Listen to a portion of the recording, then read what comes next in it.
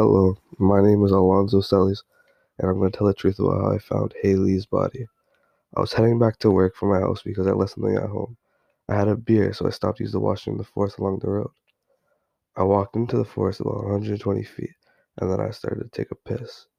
While I was peeing, I noticed something that looked like a toe. After walking over to it, I saw that it was a body. I called the police right away. Some people think that I actually had a part in the murder.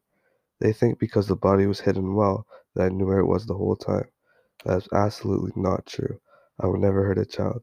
It was just a coincidence that I came by the body. That's all. Personally, I wish that I had not come across the body because I hate the fact that people consider me as a suspect for such a gruesome crime. Thanks for listening to my side of the story. Stay tuned for next week's episode.